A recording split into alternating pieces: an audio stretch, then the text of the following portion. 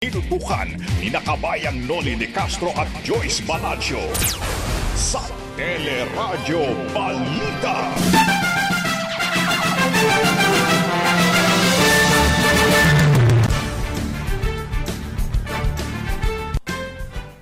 Anim ang patay sa banggaan ng truck at van sa Tagkawayang, Quezon.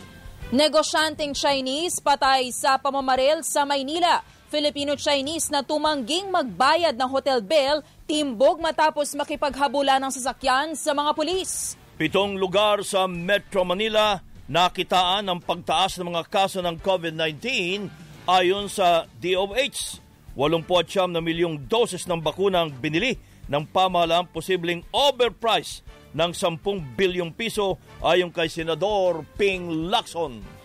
Pakikipagkamay at paghalik ng mga kandidato posibleng ipagbawal ng COMELEC sa panahon ng kampanya dahil sa COVID-19. Duterte Tandem sa halalan 2022 umangat sa Pulse Asia Survey. Umano'y pakikialam ng China sa darating na eleksyon, pabor sa administrasyon, ibinabala naman ni dating Senador Antonio Trillanes. Presyo ng tinapay, sabon at mantika tumaas ng ilang araw matapos mapaso ang price freeze. Department of Energy inaming walang magagawa sa pagtaas sa presyo ng produktong petrolyo at dagdag singil sa kuryente. At sa Showbiz Spotlight, Piolo Pascual saludo kay Alexandra De Rossi sa unang salang bilang direktor. Script reading sa inaabangang teleseryeng The Broken Marriage Vow, may mahigit na 2 million views.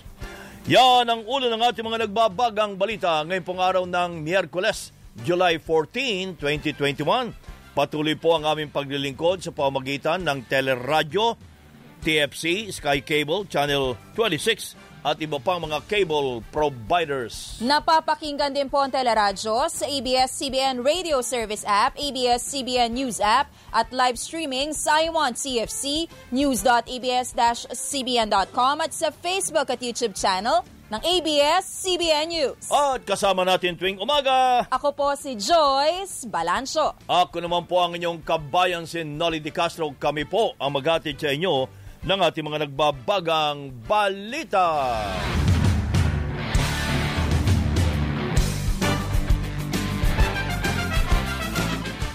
Dalawa ang sugatan sa habulan ng mga pulis at negosyanteng Filipino-Chinese. Nagsimula ang naturang habulan nang tumanggi ang suspect na si Arvin Tan na bayaran ang bill sa isang hotel sa may timog Quezon City at tumingi pa ng pera. Tumawag ng pulis ang pamunuan ng hotel pero nang kumprontahin ng suspect, bigla itong sumakay sa kanyang kotse at tinakbuhan ng mga pulis. Nabangga pa nito ang isang police car at isang motorcycle cop na nauwi naman sa habulan. Sinubukan pa ng MMDA na harangin ng suspect sa may EDSA Timog. Huminto naman siya. Lumapit ako doon sa driver. Sabi ko, sir, pakibukas ho ng bintana. Nagbukas naman siya ng siguro konti lang nilabas. Sabi ko sa kanya, sir, mukhang nagkapanggaan ho kayo ng pulis. Sandali lang po. Napahinto kayo? Hindi mga pulis yun. Nakalusot ang suspect hanggang sa may East Avenue kung saan binangga pa ang sasakyan ng isang flight stewardess. So ang nangyari, binangga niya ako to ay sa likod. And then parang binangga niya din yung nasa tabi ko to make way para maka-escape po. Umabot naman hanggang sa Espanya ang habulan kung saan nag-counterflow ang suspect sa may Blumentritt at binangga, winasak ang isang tricycle na minamaneho ni Michael Doniego. Nanlalata, masakit yung mga katawan niya. Kasi tumalon daw po siya sa tricycle para hindi siya. Kasi kung di siya nakatalon, baka namatay siya. Masakit po yung mga katawan niya, yung kamay, tsaka yung paa. Kung sino man po kayo, sana po tulungan nyo naman kami. Hindi naman kami ganun mahirap din naman kami. Nagtitinda lang po ako. Nakarating ng Moraita ang suspect at doon na corner po ng mga pulis. Tinangkapan itong paandarin i-commander ang police mobile kaya pinagbabaril ang gulong ng sasakyan at naaresto ang suspect. 2017 nang makunan din ng video ang pag-aamok ni Tan ng suspect At ito naman ay sa headquarters ng Manila Police District, si Arvin Tan. Nagtangka rin itong tumakas sakay ng isang itim na kotse ng arestuhin ng mga pulis. Kakasuhan ngayon si Arvin Tan ng estafa, disobedience, resisting arrest at reckless imprudence resulting in physical injury at multiple damage to property. Maliban dito, nakuhanan din ng isang sachet ng shabu si Arvin Tan. Kaugnay po niyan, alamin natin kay Police Brigadier General Antonio Yara, ang Director ng QCPD. General, magandang umaga po. Good morning po, kabayan. Opo. At Joyce, at sa inyong mga televiewers and listeners. Itong nangyari po kay Arvin Tan, ang tanong ko nga kahapon, bakit to umabot pa ng napakahaba at halos ay 2 oras na habulan? Sa totoo po, kahapon, medyo maluwag din ang ating kalsada, no? At naging maingat din ang ating mga pulis, kasama ang MMDA at iba pang mga tactical motorized response units natin from Quezon City Police District. At pinilas alarm natin yan sa mga nearby cities at na heading nga ito towards Manila, no? So from there, nag-attempt pa tayo na i-stop siya, no, from East Avenue, pero ang ginawa niya, nagpumilit siyang lumabas, binangga niya yung mga sasakyan, and then umarurot at inarang siya sa Welcome Rotonda, ngunit mabilis niya rin dinaanan yung checkpoint, no, yung dragnet na ginawa ng mga pulis natin. Mga umaharang, Opo, pero patuloy siyang hinabol at ito nga ay na-corner dito sa Sampaloc area, recto, no, Sampaloc area. At siya ay na-aresto ng ating mga kapulisan. Kasama na rin ng MMDA at ng Manila Police District. Opo. Sa video ho, ay kapansin-pansin na hawak ng mga pulis ay nagsisisigaw pa, nagwawala pa. At nahulihan nga ng sachet ng shabu. So, nalaman na ho ba kung siya ay under ng influence ng illegal drug nung mahuli? Sa ngayon, no, nasa hospital siya, nag-undergo siya ng medication, ng medical examination, no, sapagkat meron din itong injury sa kanyang bawing kanang balikat, no. So, tinicheck pa kung ano ang nakatama ditong debris or sharpnel ng firearm, no. Tinicheck pa natin. At totoo yun, during the search sa kanyang kotse, no, yung black BMW, ay may na-recover, no. May na-recover dito na open plastic sachet, no, with a white crystalline substance believed to be shabu and one small aluminum foil strip. So lumalabas dito sa ating investigasyon, maaari din siyang lumabag, no, sa at least illegal drugs. Drugs, no? And then we'll subject him to drug test, no, para malaman natin kung under the influence of drugs siya. Opo. Or liquor, no, at bakit niya nagawa yun o ba? Opo. Parang malakas ang loob. Sa pag-iisip. Parang malakas ang loob niya Opo, no. Kasi doon sa previous incident niya sa Manila, ina-allege nila na siya ay may sakit, sa pag-iisip. So, yan din ay ating tinitingnan, at subject ngayon niya ng ating medical examination na ginagawa sa kanya. Sino ang nagsabi na meron siyang problema sa pag-iisip? Yun yung sinabi nung previous incident, no, in Manila, no. So, lumabas yan sa social media, no, na siya ay may sakit. Kaya niya nagawa yun, no. So ito ay tinitingnan din natin, no, ano ang naging cause, no, bakit niya nagawa yung ganitong pagpalag at pagtakbo, no, nang siya ay tangkang aresto ng ating mga kapulisan to. Opo, General, pero would you confirm meron na po siyang previous case kung saan meron din pong nakuhang shabu? 2017 na yun? Sa kanyang sasakyan? yung incident na ito, no, yung nangyari kahapon, positive yan, may na-recover tayong plastic sachet ng shabu, no? Open plastic sachet of shabu na may white crystalline substance at merong aluminum foil, no, strip na nakuha din, no? So dito kakasuhan din natin siya, no, sa Republic Act 9165 for possession of suspected once na lumabas na resulta na ito ay shabu, then kakasuhan natin siya ng possession, no, of shabu and drug paraphernalia. General, yung tinatanong ko po yung previous case po niya. Meron po ba siyang record din po na nakuhanan din po siya ng shabu or any drugs before? Like yung 2017, ho? Oo. Yeah, actually, nangyari yan sa Manila, no? Manila Police, oo. Opo, hindi ako private doon sa case. Okay. Opo.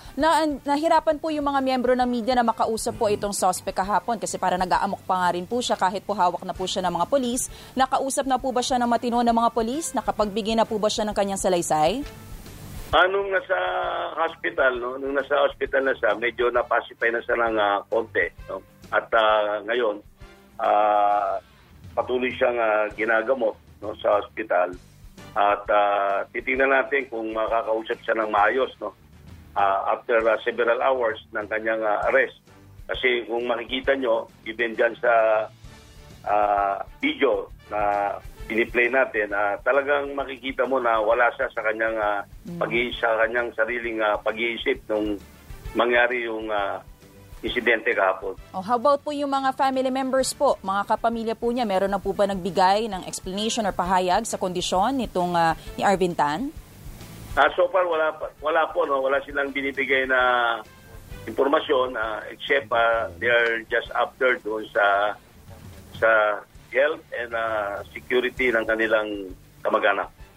Meron daw pong isang pulis dito sa insidente na tinamaan din daw po ng bala dahil nag-ricochet yung bala sa gulong. Sa gulong. Barilin yung gulong. Totoo po yun, itong si Corporal Edwin Tiburcio ay tinamaan ng ricochet, no, ng shrapnel, no, ng bala, no? At ito naman ay nasa mabuti ng kalagayan. Nangyari ito nung nag-attempt siyang barilin yung tire ng BMW nung suspect. Ngunit nag-ricochet yung shrapnel, no, at tinamaan siya habang hinahabol nila yung suspect. General, ito kasi si Arvin Tan, habang nagwawala ay inireklamo yung kanyang posas na masakip daw. Pero binabanggit niya ang pangalang General Batawil, si General. At sinasabi, General Batawil, parang masakip ang aking yung posas sa kanya. So, bakit kung nabanggit niya si General Batawil? Nandun ba si General? Wala, o may connect siya kay General Batawil? Opo, wala tayong impormasyon na binabanggit niya, nininame drop niya itong pangalan ng ating retired General Sir Paul Batawil. No? Anyway, madali lang naman kasi mag-name drop ng pangalan, no? Sa bagay. At yung lahat naman, siyempre yung nagpipigla siya at talaga yung posas, no, ay sisikip yan. Malaking tao kasi siya. Yan talaga ang pinaka-reasonable na gamitin natin para ma-neutralize siya, no? Kasi talagang patuloy yung kanyang pagwawala. Siya ho ba ay Filipino-Chinese or ano? Sa last name niya, no, Arvin Tan, no? So lumalabas mayroong itong lahing Chinese. No? Oo. Yes. Pero sinasabi yung negosyante daw ito. Sinasabi niya siya ay businessman, no? Itong si Arvin Tan, no? Okay. At sabi niya, marami siyang nininame drop, no, ng mga pangalan habang siya inaresto. Sinabi niya rin nga na pag-aari niya yung Sogo, no? So, yung hotel? Kakasuhan din natin siya ng mga nararapat na kaso, no, sa mga ginawa niya at nasa kamay na rin natin yung kanyang sinasabing girlfriend, no? Nakasama niya nag-check-in at ito nga ay ating inimbisigan din kung nalabag ang kanyang karapatan. Itong girlfriend po ba na to willing po mag-witness? Nakausap na? sa ngayon, very cooperative yung kanyang girlfriend, no? At titingnan natin sa pag-iimbestiga sa kanya kung naabuso siya or nalabag yung kanyang karapatan. Kasi kung makikita mo, nagwala nga ito dun sa isang motel, no? At nagkaroon ng verbal altercation sa cashier at sa staff ng hotel. Nanghihingi pa raw ng pera. Hindi na nagbayad, humihingi pa ng pera. Opo, naghihingi daw siya ng 20,000. So, yan, robbery extortion po yan. At yung di niya pagbabayad ay estafa, no? At marami pang kaso. Yung mga nabangga niya, ang nasaktan. Yung, paano nga pala yun? Nabayaran na ho ba ng danyo sa mga yun? Separate cases po yan, no? Reckless imprudence resulting in damage to properties and physical injury. At magpapile po tayo ng separate cases, no? Yan, no? Aside dun sa mga kaso na ating binanggit. Gaya nung tricycle, talagang sabuguin tricycle. Buti nakatalong pala yung driver ng tricycle, kaya nabuhay. Pero kung hindi, maaring patayon. Maswerte po, no? At very fortunate, no? At yun lang ang kinamo ng driver. Kasi gaya nga sa video, nakita natin na talagang binangga niya yung tricycle na yan. Yan po ay nangyari sa part of Manila. May isa pang flight stewardess. Yun, yung kotse niya. Pero ang kuno dito, ang report ng TV Patrol kahapon, nangako daw ho yung mga kamag-anak, taga New Manila pala ito. Kung New Manila, medyo hindi naman mahirap pa nakatira sa New Manila. Nangako ba? Taga New Manila nga po siya nakatira, no? At yung mga complainants po, no? Nag-reach out tayo sa mga complainants, no, para sa bayan na nating i-file yung kaso laban dito sa suspecto. Opo. Okay. Maiba naman ho tayo, General. Kahapon po ay lumabas itong report tungkol ho dun sa utak ng pagkakapatay sa opisyal ng National Center for Mental Health na si Director Roland Cortez. Lumalabas ho na nahuli na ang mastermind at tagaroon din pala sa NCMH. Opo, no. By virtue of warrant of arrest, na-arresto po natin yung lumalabas na mastermind. Opo. Po yung kanyang chief ng General Services ng National Mental Health. No? Clarita Avila, tama ba ang pangalan? Opo, Miss Avila. At yung mga kasamahan niya na katrabaho ni Miss Avila at yung kanyang live-in partner, no, kasama sa warrant of arrest. So yung isa po doon ay sumurrender din, no, at nasa custody na natin. Okay. Yung dalawa po ay patuloy nating minamanhunt, no, at sila po ay may kaso sa kasong murder. Tama ho ba ang dahilan dahil kinasuhan ho itong si Avila ni Direktor ng corruption? Opo, ayon sa ating investigasyon, kinasuhan niya ito ng planter, no? Itong si Miss Avila, at iyon ang naging motibo sa pagpatay sa kanya, at lumalabas na ang mga gunmen ay yung live-in partner at driver security ni Miss Avila. So, kaya sila ay ating pong live-in partner at driver security pa. Opo. Na sinisweldohan din po ng National Center for Mental Health. Ganun po ang lumalabas sapagkat ito po ay nagsisilbing driver security ni Miss Avila po. Ito ba ang gunman? Opo. Yung si gunman. Harley Pagarigan, tama ho ba? Pagarigan, opo. Pagarigan. Paano ho ninyo nasolve itong kaso na ito, General? Nagsimula po yan nung naiwanan nila yung mga getaway vehicles nila. Okay. At nagpatuloy po yung ating follow-up investigation. Natunto natin ang mga registered owners naging registered owners ng mga sasakyan na yan, at hanggang up to the last registered owner, at nalaman natin na ito ay pinagamit dito sa living partner ni Avila. Miss Avila, opo. At lumalabas na siya, iyon ay ginamit nila as getaway vehicle at pinagamit dito sa driver security ni Miss Avila para isagawa ang krimen. Yun ho mga kasama sa kaso, mga taga National Center for Mental Health din? Lahat? Yung living partner, hindi po. No? Yung driver security lang po. Employed as dyan sa National Mental Health Ay, sino itong sina Sunny Mitra, Edison Riego, Maria Cristina de la Cruz at Albert Eugenio? Mga suspect din ito. Sila po ay na-implicate base, no? Sila, kasi yung sasakyan ay na-trace sila sa kanila, ay lumalabas po yan, pinsan po yan ng living partner ni Miss Abila, yung si Miss Riego. No? At sa ating pag-iimbestiga, lumalabas din na wala silang partisipasyon or kinalaman sa pagpatay. But initially, kinasuhan po natin sila sa piskalya, pero na-dismiss po ng piskal ang kaso laban sa kanila. Sino si George Serrano?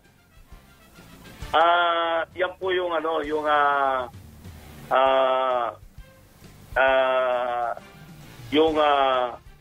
sinasabi ko kasi mga balita, gunman din siya. Pero gunman din po si Harley Pagarigan. Opo, si Serrano lumalabas sa living partner po ni Ito pala ang living partner.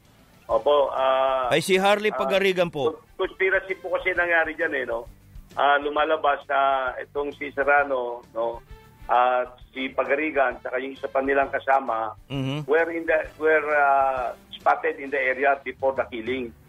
So, conspiracy po yan sa pagpatay, ang ginawang pagpatay. Kaya po, magkakasama sila sa kasong murder. Wala na ho bang ibang mga suspect na pinaghahanap pa? So far, yung dalawa na lang po, si Serrano, saka yung isa pa niyang kasamahan, at gaya nga po ng sinabi ko, yung ibang na-identify natin na ating kinasuhan ay na-dismiss naman ng piskal na clear sila na hindi kasangkot sa nangyaring pagpatay. Okay. Okay, General, maraming salamat po at congratulations. Maraming salamat po, kabayan, and Joyce. Good morning po. Si Police Brigadier General Antonio Yara, ang Director ng Quezon City Police. Sa ibang mga balita, umabot na po sa 1,481,660 ang mga kaso ng COVID-19 dito po sa ating bansa. Ito'y matapos madagdag ang nasa 3,604 kahit 7 laboratorio ang nabigong magsumite ng kanilang datos. Sa nasabing bilang, 26,092 ang namatay habang mahigit 46,000 pa ang aktibong kaso.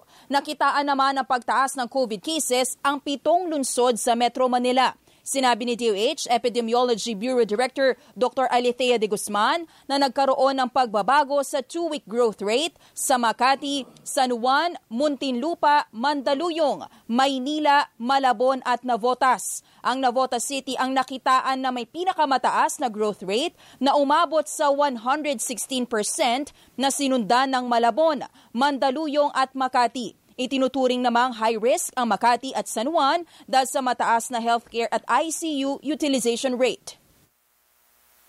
Meron tayong 7 areas na ngayon ay nagpakita na ng positive 2-week growth rate. And these are the cities of Makati, San Juan, Muntinlupa, Mandaluyong, Manila, Malabon, and Navotas. Ito po talaga ang ating NCR area at very, very slow po yung pag-decline.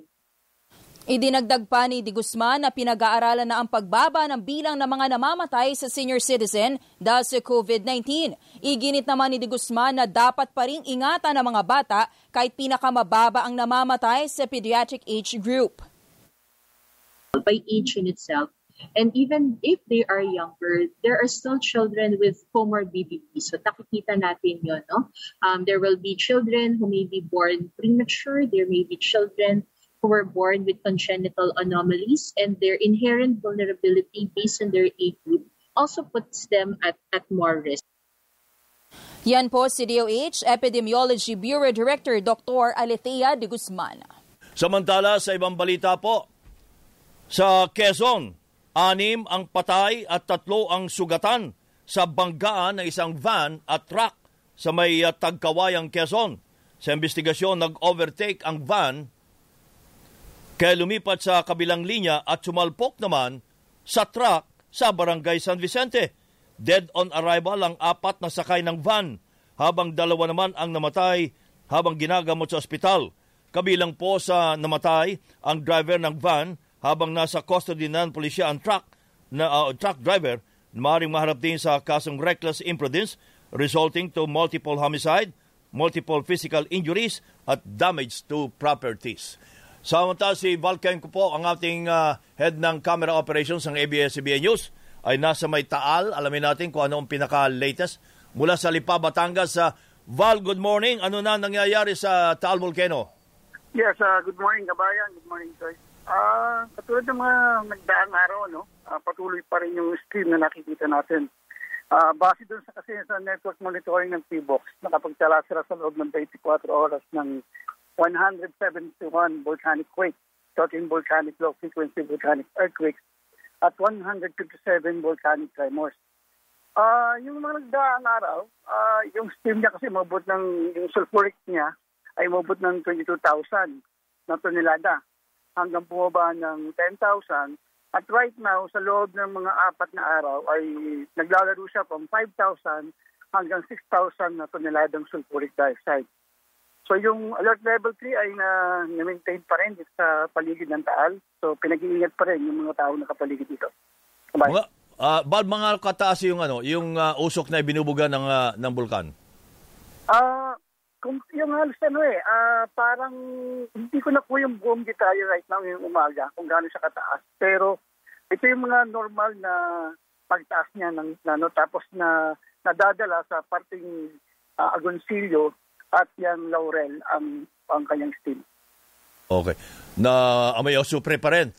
Yes, amoy Osupre pa rin. Kaya right now, patuloy na naka-lockdown yung lugar nila, ang Agoncillo at saka ang Laurel. Kasi patuloy pa rin aktibidad ng bulkan. Okay. Maraming salamat si Val Cuenca mula po sa Lipa City. Samantala, nagbabala ang World Health Organization o WHO laban sa paghahalo-halo o pagbibigay ng magkaibang brand ng bakuna kontra sa COVID-19. Ayon kay Dr. Soumya Sawanathan, ang Chief Scientist ng WHO, limitado pa ang ginagawang pag-aaral kung makabubuti ba ang pagbibigay ng magkaibang brand ng bakuna para sa first at second dose. Pinag-aaralan na rin umano ng infectious disease experts kung maaari bang magsilbing booster ang ibang brand. Halimbawa nga po ang bakuna ng Pfizer o Moderna kung isang individual ay nabakunahan ng Johnson & Johnson na single-dose vaccine lamang.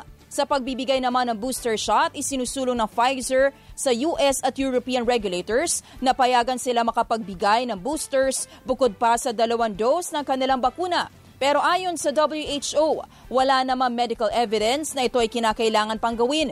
Imbes anya na magbigay ng booster shots ang Pfizer, ay magbibigay na lang ito ng kanilang bakuna sa mga mahihirap na bansa. Muling, ipinagpaliban naman ang pagtuturok ng second dose sa ilang lugar sa Metro Manila. Ito'y dahilan sa kakulangan pa rin ng supply ng Sinovac sa Las Piñas City, Taguig, Muntinlupa, Malabon, Valenzuela at Kawit sa Cavite. Simula ngayong araw nito, wala rin munang pagbabakuna ng second dose sa Caloocan habang naghihintay pa rin ng supply. Nag-alala kasi bakit wala pa. Gusto kong malaman bakit kung ano magiging epekto lagpas ng 4 weeks. Nagpatuloy naman ang pagbabakuna ng unang dose ng AstraZeneca vaccine sa Caloocan, Muntinlupa, Valenzuela at Las Piñas. Pero sa Maynila at Imus, Cavite, tigil muna ang pagbabakuna ng first dose dahil sa kakulangan din ng supply. Wala na kaming binibigay na first dose ngayon. Ang binibigay lang namin for today is second dose. Inaasahan namang darating ngayong umaga ang 1 milyong doses ng Sinovac vaccines. Lumabas sa pag-aaral na posibleng sa kalagitnaan pa ng 2022, maaabot ng Pilipinas ang herd immunity laban sa COVID-19.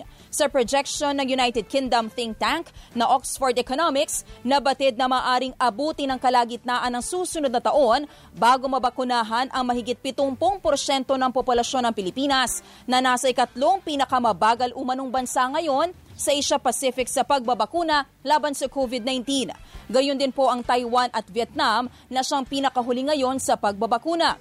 Nadiskubre namang posibleng maabot ng Singapore at China ang herd immunity sa loob ng 5 buwan, habang maaring abutin ng 5 hanggang 10 buwan ang Japan, Malaysia, New Zealand, Australia, Hong Kong, Thailand, India at Indonesia. Ito'y kung magtutuloy-tuloy ang kasalukuyang bilis at epektibong pagbabakuna sa nasabing mga bansa. May mga balita pa tayo tampok sa Radyo Balita.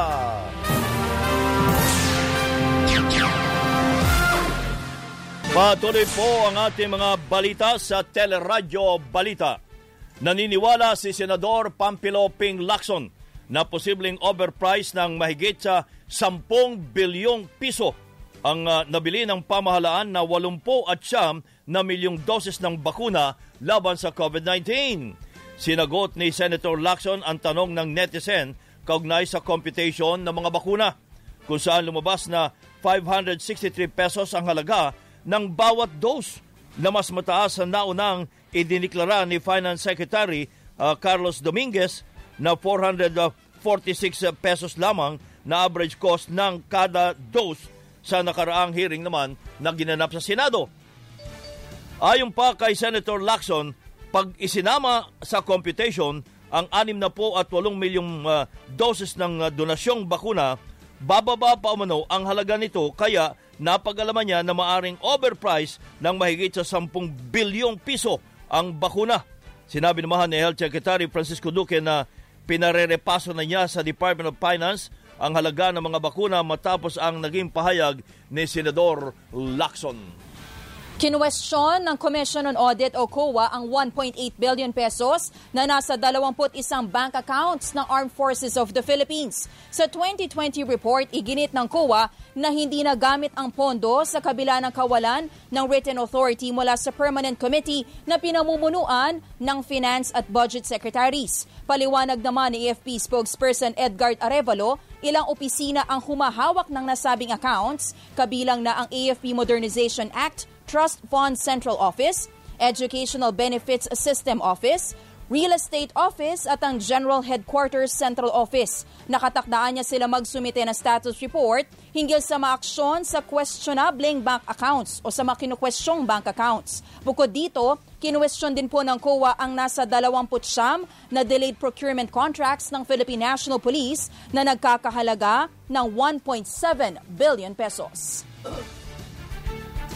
Samantala, magtungo muna ho tayo sa Northern Samar, si Governor Edwin Ong Chuan ng Northern Samar. Magandang umaga po, Governor. Magandang umaga po, Kabayan Noli. Magandang umaga po sa tagapakinig ng ABS-CBN Teleradyo. Ang alam po namin, ang Samar Provincial Board ay nagsimula ng imbestigahan ang aligasyon na 15 Sinovac doses ay kinuha mula sa Provincial Vaccination Center last month at dinala daw po sa isang private house sa may Katarman, Governor. May resulta na ba ho ang investigation? Tama po yan, Kabayan. Nagsimula na po yung Sangguniang Palalawigan ng kanilang investigasyon at may nakalaan pa pong pangalawang hearing. I think ito pong next gaganaping Monday. Tutukuyin po kung saan kung sino po yung naglabas at kung saan napunta po yung mga nawawalang 15 vials. Opo. Ng Sinovac. Oho. Ay anong sabi ho nito mga involved sa dapat ay yung vaccination team? Anong sabi ho nila?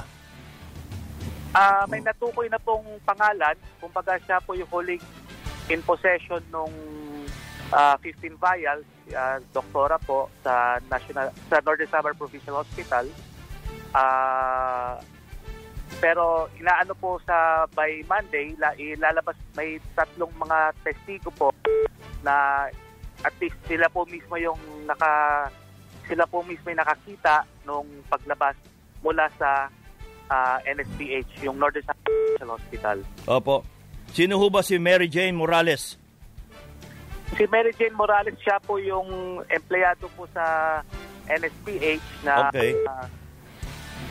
Siya po yung caretaker po ng mga bakuna, pero siya po yung nag-testify na naibigay sa isang doktora.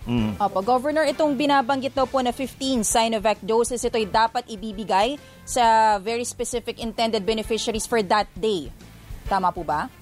Tama po, pero doon po sana sa NSPH dapat ibigay po yun. Hindi po dapat nilabas sa outside the hospital facilities. Yan po ang health protocol na sabi ng DOH. So kalagitnaan po ba ito ng vaccination saka po pinull out itong mga bakunang ito? Actually po, may konti pong dahil inintay po nila ni doktora na gawin yon ng after office hours, mga past 5 p.m. So, medyo planado po ang pangyayari. Okay. So, kumbaga tapos na dapat yung panahon o yung oras na pagbabakuna dun sa center na yon. Saka po, pinull out itong bakuna. Ganun po ba? Yes. Ayon po yun sa lumalabas sa investigasyon ng Sagunayang Panlalawigan. Provincial Board. Sino si Doktora Catherine Miral? Siya po yung PHO 1 po sa kasalukuyan ngayon.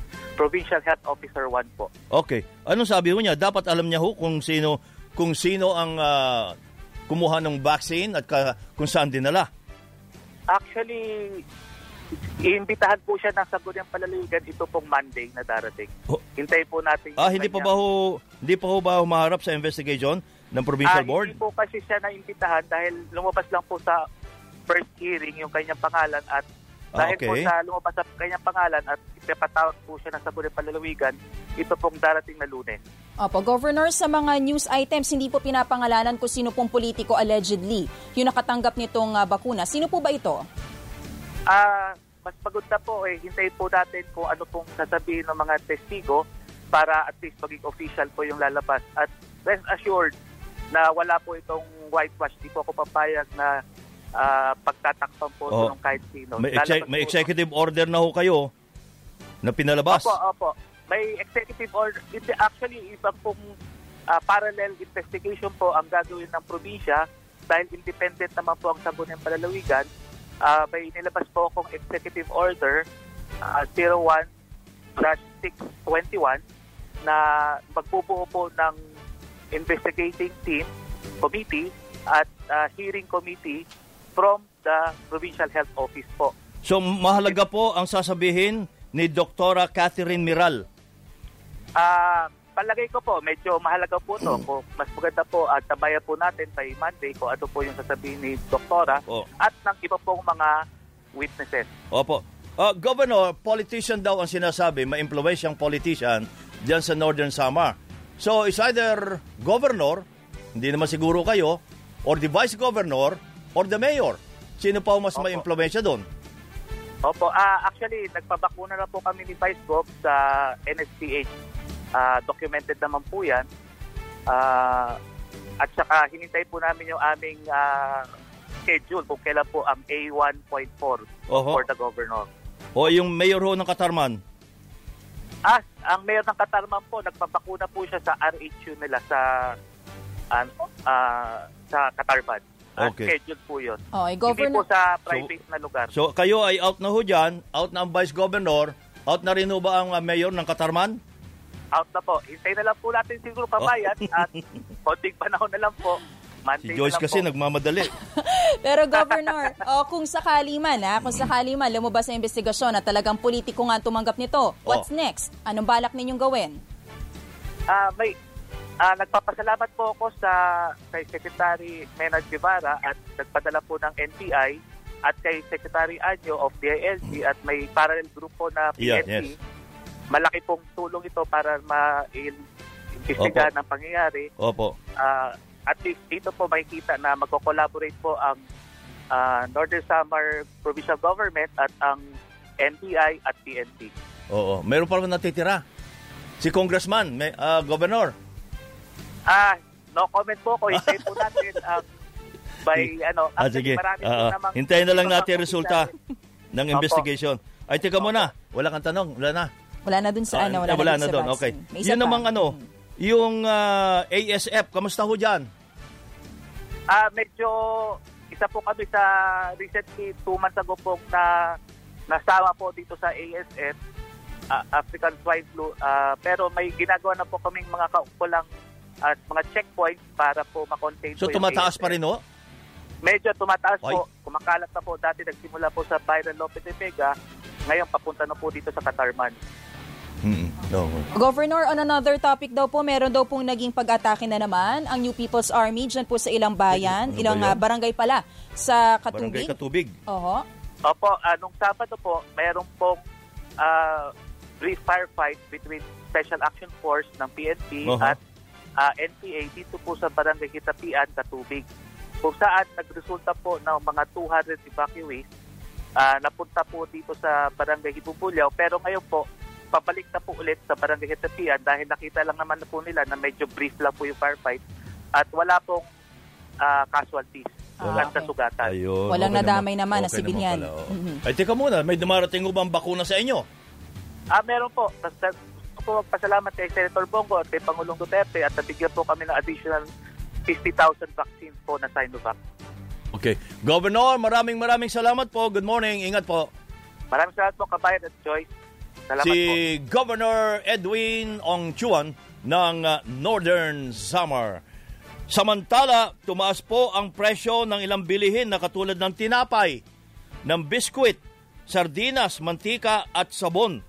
Ito'y kahit pinag-aaralan pa lang ng Department of Trade and Industry ang hirit na dagdag presyo sa mga pangunahing bilihin ng mga manufacturers.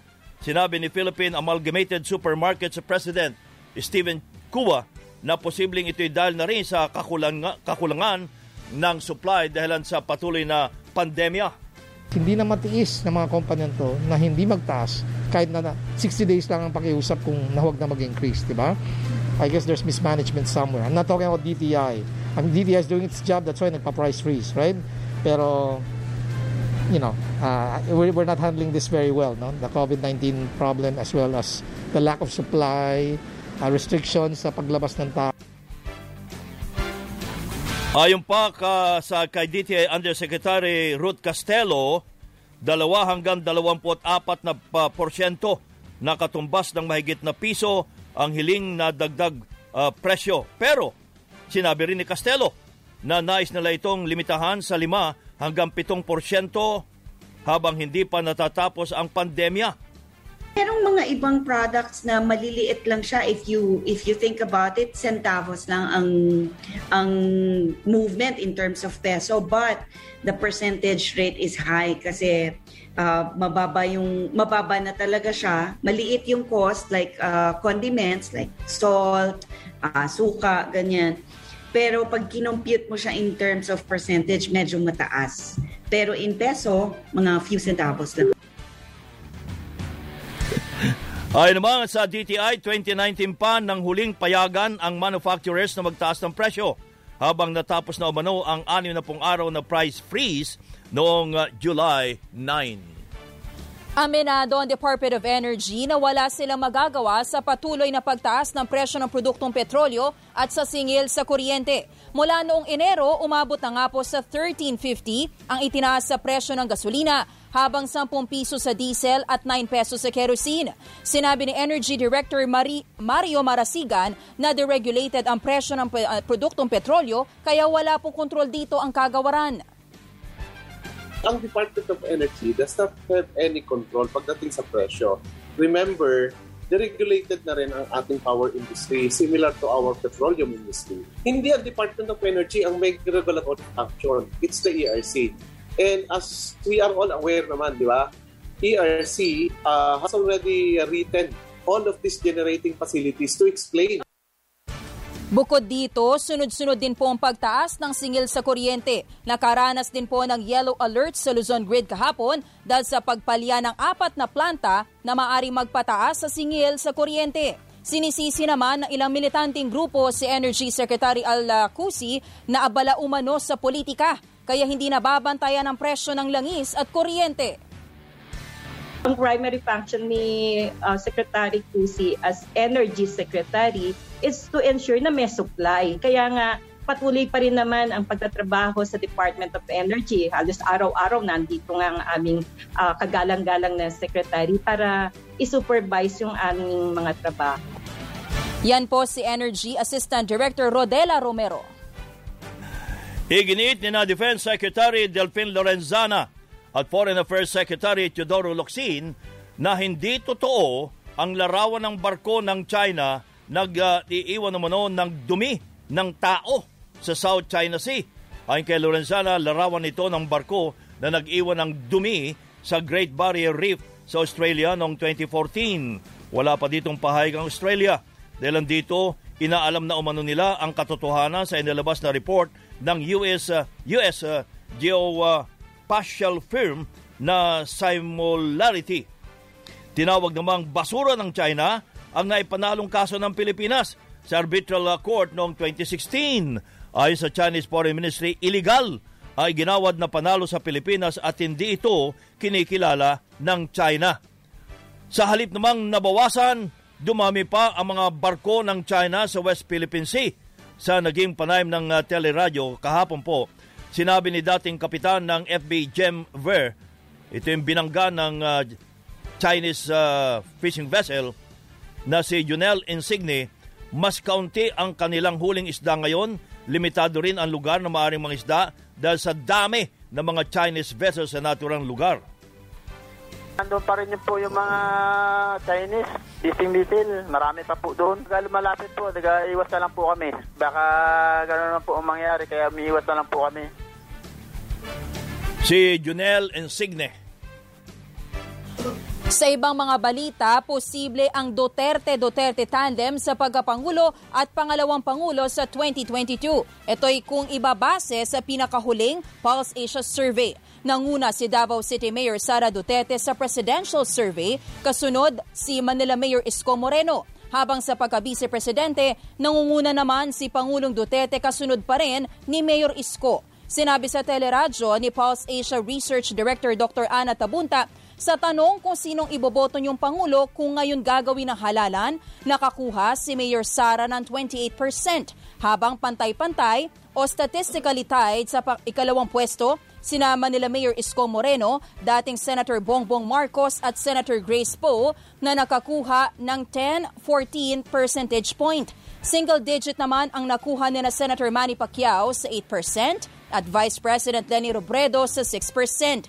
Sa pagka-vice-presidente, statistically tied sa first place sina Pangulong Duterte na nakakuha ng 18% at si Mayor Isko na nakakuha ng 14%. Nag-survey rin ang Pulse Asia sa posibleng iboto sa pagkasenador kung saan nanguna dito si Pacquiao, habang pasok din sa Magic 12 sina Mayor Isko, Mayor Sara, Raffy Tulfo, Alan Peter Cayetano, Cheese Escudero, Bongbong Marcos, Loren Legarda, Ping Lacson, Willie Revillame, Jinggoy Estrada at Mig Zubiri. May statistical chance din na pumasok sa Magic 12 si dating Vice President Jejo Marbinay na pang-13. Nilinaw naman ni Tabunta na walang nagbayad sa kanila para gawin ang survey at magbabago pa ang numero habang papalapit ang halalan. Ay, hindi po to commission. Amin pong tanong ito. Kaya nga pwede namin i-share sa media kasi amin ito. Hindi po final yung listahan eh. Depende talaga kung sino magpa-file ng candidacy. So magbabago pa yan. Hindi po kami nagko-condition kasi mini-measure lang namin. Hindi naman po sila bumoboto batay sa survey eh. Isinagawa po ang survey mula June 7 hanggang 16 sa 2,400 respondents gamit ang face-to-face interviews. Hindi po lahat ng ating botante o adult ay may access sa online. Hindi ho magiging representative of the Philippine adult population ang online survey. Uulitin po ng Pulse Asia ang kahalintulad na survey sa Setyembre at bandang dulo ng Nobyembre o unang bahagi nga po ng Disyembre, habang pagpasok ng susunod na taon ay gagawin na itong kada buwan ang survey. Nanawagan naman si Senador Coco Pimentel sa kanyang mga kapartidong huwag nang dumalo sa pulong ng grupo ng napatalsik na Vice Chairman ng PDP Laban na si Energy Secretary Alfonso Cusi. Una nang hinamon ni Cusi si PDP Laban President Manny Pacquiao na patunayan ang mga akusasyon laban sa kanya o manahimik na lamang. Sinabi pa ni Cusi na posibleng mapatalsik sa partido si Pacquiao dahil sa kanyang mga naging aksyon at walang basehan ang pagpapatalsik sa partido lalo't hindi dumaan sa tamang proseso. Sinabi naman ni Senador Coco Pimentel, siya at mismong party president na si Senador Pacquiao ay hindi kumikilala sa ipinatawag ni Cusi na council meeting sa Sabado, July 17. Anyway, meron kaming ipapatawag na National Assembly sa September. Si Senador Coco Pimentel. May mga balita pa tayo tampok sa Teleradyo Balita.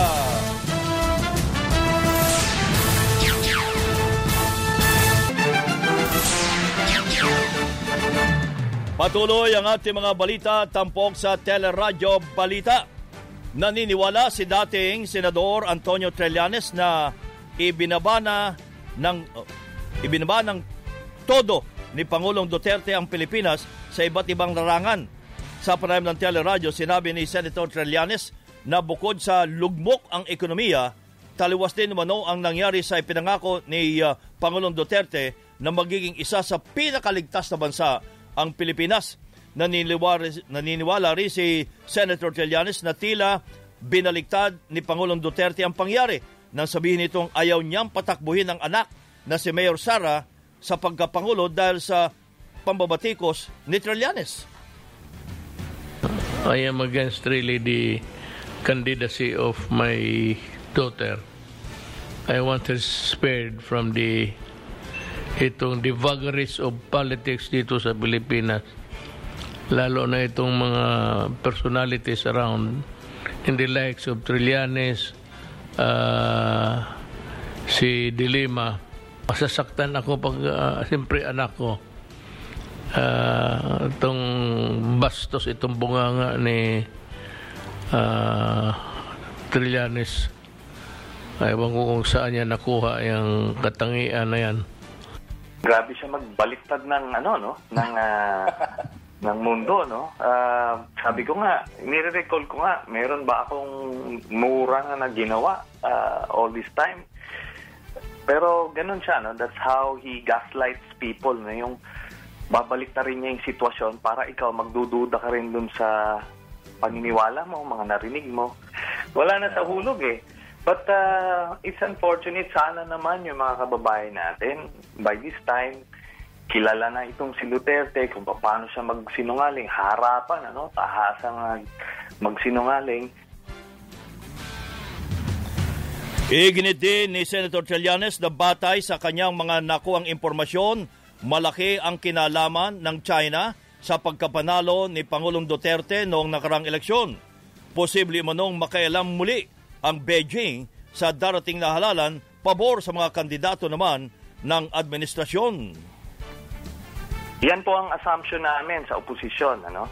And ang mga possibilities niyan, una-una, ang intervention nila is yung finances, ano? Pera. Pangalawa is yung disinformation, yung mga fake news, trolls, ganyan. Pangatlo is yung possible tampering ng electronic elections. But medyo mababa ang probability niyan, but still tinitignan natin yan. Kailangan natin bantayan. So, ang bottom line dito, sa opposition side, we would have to assume that Beijing would want to intervene in these elections, favoring yung mga kandidatong friendly to them. Friendly to them, oo. At ito po si dating Senador Antonio Trillanes.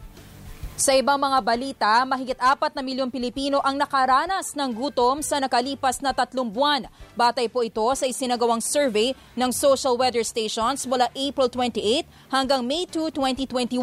Mataas ito ng 0.8% kumpara sa parehong survey na ginawa noong Nobyembre noong nakaraang taon.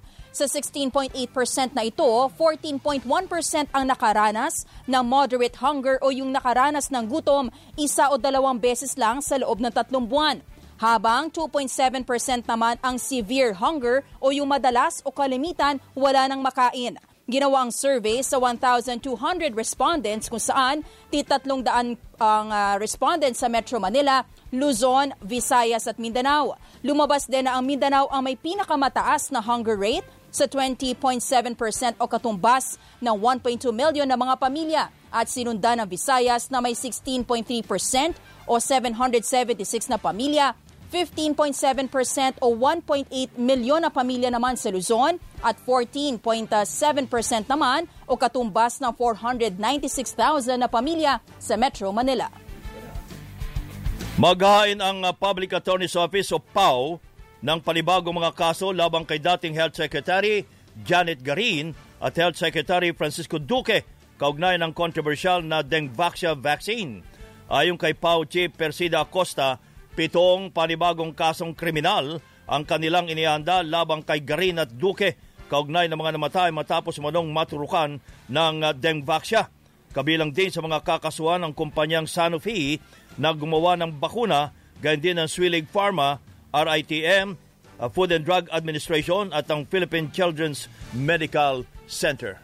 At sa ating police report, sa Maynila, patay ang isang negosyanteng Chinese matapos barilin sa loob ng Sunjoy Tower sa Binondo. Paakyat ng 15th floor ang biktimang si Wendu Chen nang barilin ng suspect pagbukas ng elevator sa 2nd floor.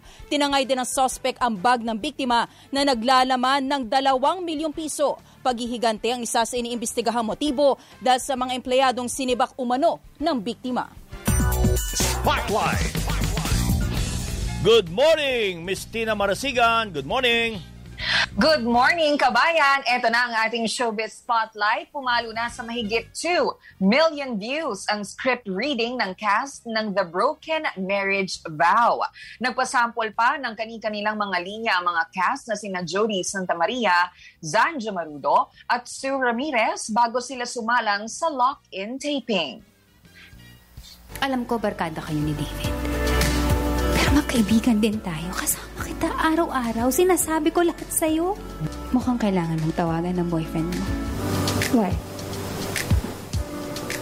You're pregnant. May babae ka ba? Wala. Naku, grabe naman, feel ko na yung script reading na yan. Samantala, itong Broken Marriage Vow na ito ay ang Pinoy adaptation ng Dr. Foster ng BBC Studios.